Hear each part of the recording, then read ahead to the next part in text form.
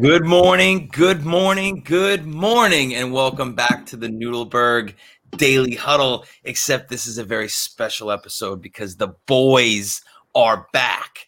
Steve Noodleberg is traveling this morning. He is on his way to Alabama, and we're excited to be here with you guys. We got a great Friday show for you, and good morning, gentlemen. Hey, cut the feedback. Cut the feedback. Yeah, my bad. I'm a rookie. Rookie co-host in the seat, turns it on LinkedIn immediately. To be fair, Dad does it too. He's got 300 episodes. I actually don't know what episode number this is. I just know that it's a lot. Well, yeah. What was the one we had before? 230 something. Didn't we say that was the number? I could let you know if you want to know. Good morning to the entire crowd as they come rolling in. Good morning, Debbie Hammer, Candy, Joseph, Todd, John Mark, Chris, Jamie Tribble. Appreciate you, Jamie, being on both parts of the shows that are out there. I appreciate all the feedback on Path that you've been giving us. Thank you so much.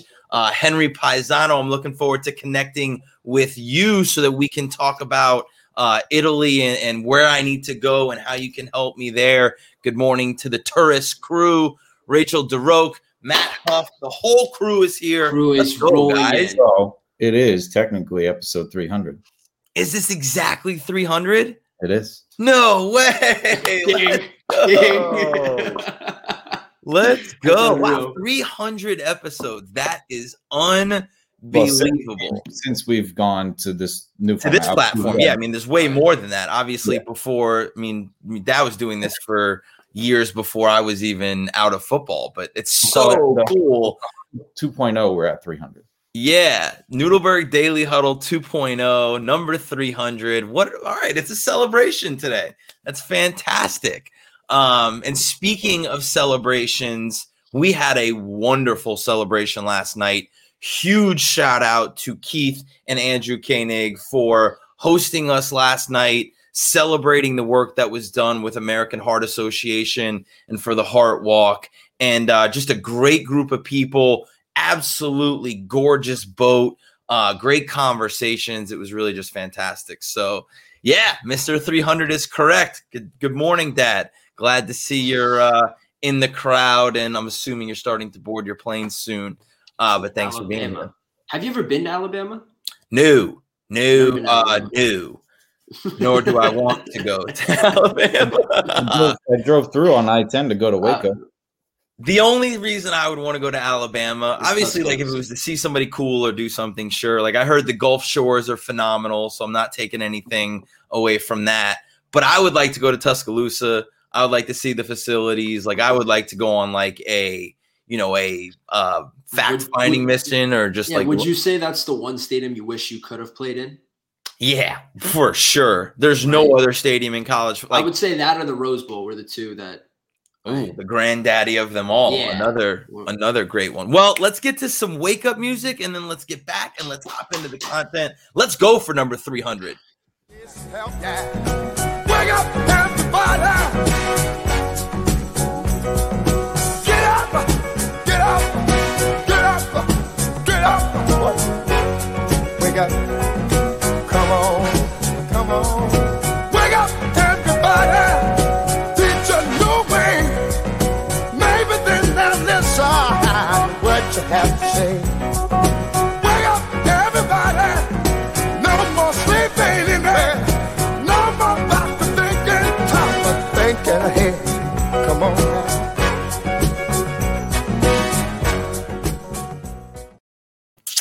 So I happen to be, going through the content that I, scrolling through, and I follow this page called R&B Music, and they did like a little tribute on Instagram to Teddy Pendergrass, and they had an interview with Teddy where he's talking about like he didn't really like the fact that he was known as like Mr. Love because everybody associated that with making love, and he had a very like distinct statement that he made where he's like, I don't sing about making love, I sing about being in love. And they're two very different things. And he went on to talk about the feeling of it. But I thought it was pretty cool because you can feel the passion in his voice as he sings about it and differentiating between making love and being in love. Yeah, see, I would, and I wasn't old enough to listen to either of them really in their prime. But like Yeah. Marvin Gaye would be who I equate with Making Love. if Yeah, there I was mean, one. literally, Like, sexual healing is right, about right, like, yeah. right, like in Austin Powers, when he's about to hook up with, Yeah. So it's good to have you back on the show. You were traveling last week, so we didn't get to bring you on for your Friday sports segment. So we're excited to have you back. I'm excited to hear a little bit about sports. We're getting closer and closer to college football starting and the NFL starting. There's a lot of stuff happening out there. So Shay, give us his intro, and then let's get into sports with Jake.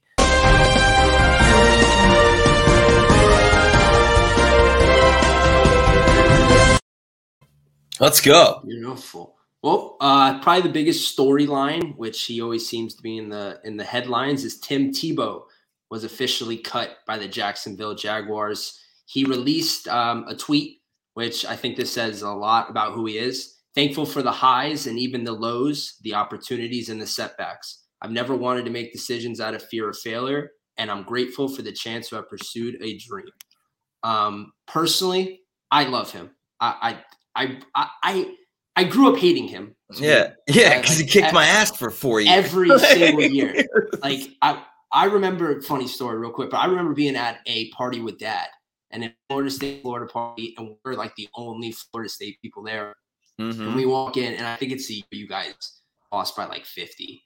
Yeah, like it was an absolute bloodbath. But he is a remarkable human being. I mean, he has no fear of what other people think of pursuing his dream. So, I think he does an unbelievable job of identifying what he wants, figuring out what he needs to do to get there, and then doing whatever he can to get there. Like, I mean, just, he walked into an unbelievable system, right? Like, the offense that was built around him at the University of Florida and the other athletes that he played with, they were an absolute machine. And I would tell everybody to go listen to a podcast that Urban Meyer just recently did, where he talked about how he's built his teams, how he creates leadership at different levels in the organization. But he talked about what it was there, and you can't take anything away from his success. He was never a true quarterback. And while he had some success at the position in the NFL, you knew it wasn't ever going to last because he wasn't able to fit into the things that people were asking him to do. And kudos to him for never backing down from wanting to be a quarterback and chasing that, and then knowing that the only way he could get back to the NFL was to try to play tight end. And the reality is he's not good enough. He's just not good enough, and that's okay. And I have a question for you. So you say he couldn't fit into the systems, but Urban built a system in college. Is it a coach's responsibility to build the system and the players fit, or the other way around as a leader? I think it depends. Right? I think it depends. I really do. I think what does the rest of the makeup of the team look like? Is changing your system to fit the quarterback going to hinder everybody else that you have on the roster? Then you can't do that. You can't change the entire ship for one person. Now, if the rest of the team can be successful still while making the adjustments to help yourself be successful with that guy in that position or that girl in that position, because I think it's a far bigger topic, than just talking about a quarterback. It's anybody. It's a CRO, it's a VP of sales, it's a director of marketing. Do we have to change our entire system for this one person? Should we, because they're so talented and we'll be okay with everybody else? Or is it going to cost us so much from making those changes that we should just trade out that one spot regardless of how talented that person is? Absolutely. But it's fascinating, and it'll be curious and interesting what he does next. Dad actually sent me a Fox News article this morning. He already did another endorsement deal after getting cut. Yeah, people love him. Like, the guy stands on his faith 1,000%. So I want to put this out to the people that are watching right now. And honestly, do you root for him or against him? You don't have to tell me why. You don't have to give your reasons behind it. I would just like everybody to roll into the comments with, I'm either for Tim Tebow or I'm against Tim Tebow, because a lot of people root against the guy. A lot. There's a lot of people who just don't like him. They don't like the fact that he gets these opportunities to do things. And, you know, how he gets into the opportunities doesn't really matter, does it? The guy works his ass off at everything that he tries to do, stands on his faith and tries to, you know, promote what he believes is morally right. How do you root against Todd him? Stevens says, tough one.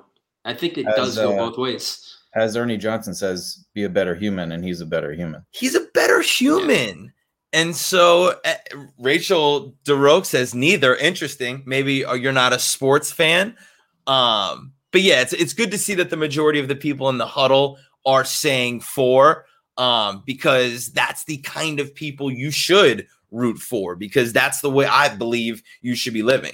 And have you ever met him? Yeah, a couple times. Phenomenal. And the nicest guy I've ever met. I'm like the nicest guy. And he's a beast. Quick story. So I've had a hard time with him, right? I mean, he absolutely made my life miserable for 4 years at Florida State. Then I get hired at the University of Florida, and it's before one of our games, and I didn't even know he was going to be there. I come walking out of the coach's locker room, and there he is standing in front of me. And so I had to say hello and introduce myself, and got into a conversation with him about what it was like to be on the other side. And he was so endearing, so gracious, so just likable that it was impossible for me to walk away from that going, oh, he's a great dude, you know? Right. Very similar story. I met him the one time, you know, he was always around the office, and then he remembered my name the second time. And we got in the gym together, and he made me feel really, you know, he's an animal. he's throwing weight around like he's still obviously a professional athlete. But so that's a great way to kick off the sports topic. We have another one that'll lead us into Friday Funny. Shay, if you could show us the headline. Bobby Valentine films cameo video, leaves camera rolling as his dog defecates in neighbor's yard, sends it in anyway.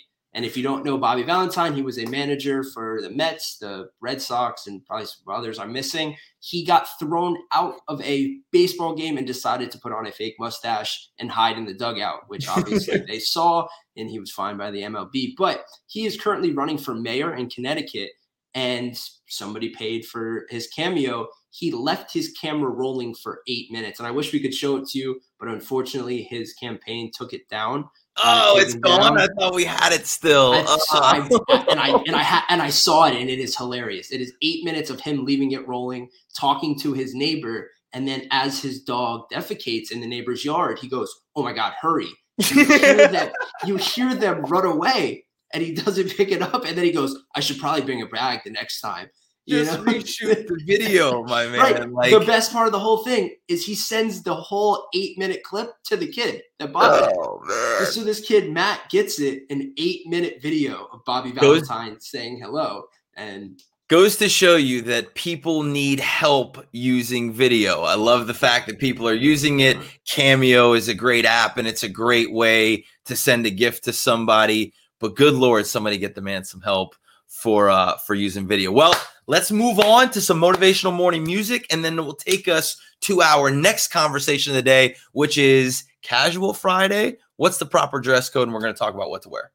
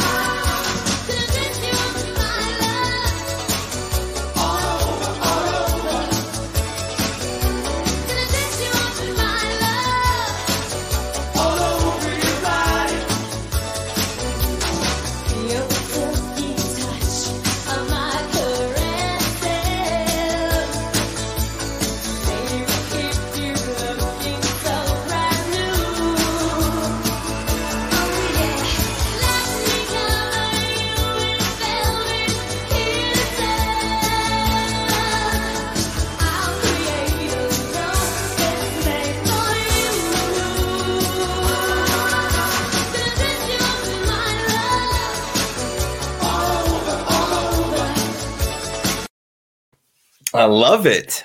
Excellent song. Gotta love taking it back to some Madonna, Dress You Up in My Love. And this is going to be a great conversation because we're going to tie, how you dress at work, how we dressed at football, and what the expectations and requirements were for that. But I think obviously now it's never been more vague on like what to wear and when to wear it because of the work from home scenario. Everybody is wearing what they want pretty much. Like it's not there's unless you're going to a formal event and I need a jacket. It's interesting to see how people decide what to wear and what's become more formal than not. And being dad's son, like he was never a tie guy, never a sock guy. He's like, I don't have socks, I don't wear a tie, no matter where I go. So that was kind of instilled. And that became the style. That became very vogue. Cool, he was doing it way before that. But I think we got raised with the mentality of you dress to impress or you dress to show up. Right. And like I don't care if it was playing baseball when I was 8 years old.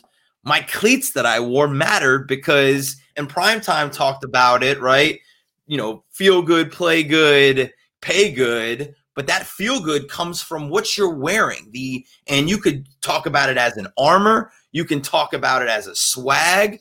But when you dress yourself a certain way, you give yourself, when we talk about confidence, you give yourself some confidence. You give yourself the belief in what you want to feel as you show up somewhere. Would you say that people also feel confident in wearing what makes them comfortable? Yeah, but so regardless of your level of comfortability, and Sebastian does a great skit on this. So we're going to go see Sebastian Maniscalco in a couple weeks. He talks about like, I'm uncomfortable that you're comfortable. And I know that there are times where I've misjudged the dress code of an event and felt underdressed. And I don't know that there's a feeling worse than that because you want to talk about, I'd much rather be overdressed and take a jacket off or undo a button or do something to dress it down a little than being in jeans and a t-shirt when everybody's in button downs and slacks. Like there was something about showing up, in a suit when we traveled with the team. I worked with two different staffs that had vastly different. One was wear whatever you want. And one was we were going to wear suits. We were going to get you suits. We're going to look the right way. And I was always, when we travel on planes, we have to wear suits. Well, there's something about it. Yeah. And I think that it ties back into the mentality. Like when, I think that mentality of we're going to dress in suits, I know in my coaching tree that came from Saban. And Saban's mentality was it was a business trip, right? Where, and when you're dealing with 18 to 22-year-olds, and I think this is important for everybody, what you do to affect your mentality, every little thing matters. Every little detail matters. So getting dressed in a suit as opposed to getting dressed in a sweatsuit and having sweatpants and sneakers as opposed to having shoes and slacks and a blazer makes you feel differently. It makes the kids feel differently. And it reminds them we're here for a purpose. We're here to do a job. Keep your mind on the job, not on the fact that we're getting on a plane, that we're going to New Orleans, that we're traveling and we're going to be in all these. Keep your mind focused on the task at hand, which what you wear helps you do that. Well, studies have shown that it separates leisure time from work time when you dress more proper. It's separate in your mind functions differently. And it was so when in college football, when you're a college football coach, you spend 16 to 20 hours a day at the office, right? Like, especially as a young coach. And so D. Robinson talks about dress for your role, right? And I love that mentality. That got hard for me on 4 hours of sleep, right? Like you could get away with wearing your practice clothes in the office so that you didn't have to change before practice. And when I started to realize that every one of my seconds mattered, I didn't want to waste time having to change before practice to get out to the field. I'd rather know that at the 7:30 staff meeting, I was ready to go for the entire day. And somebody had talked, I think it was Brienne, talks about despite working from home, I try to get dressed in attire that is good to run out the door should I get a call and have to be somewhere.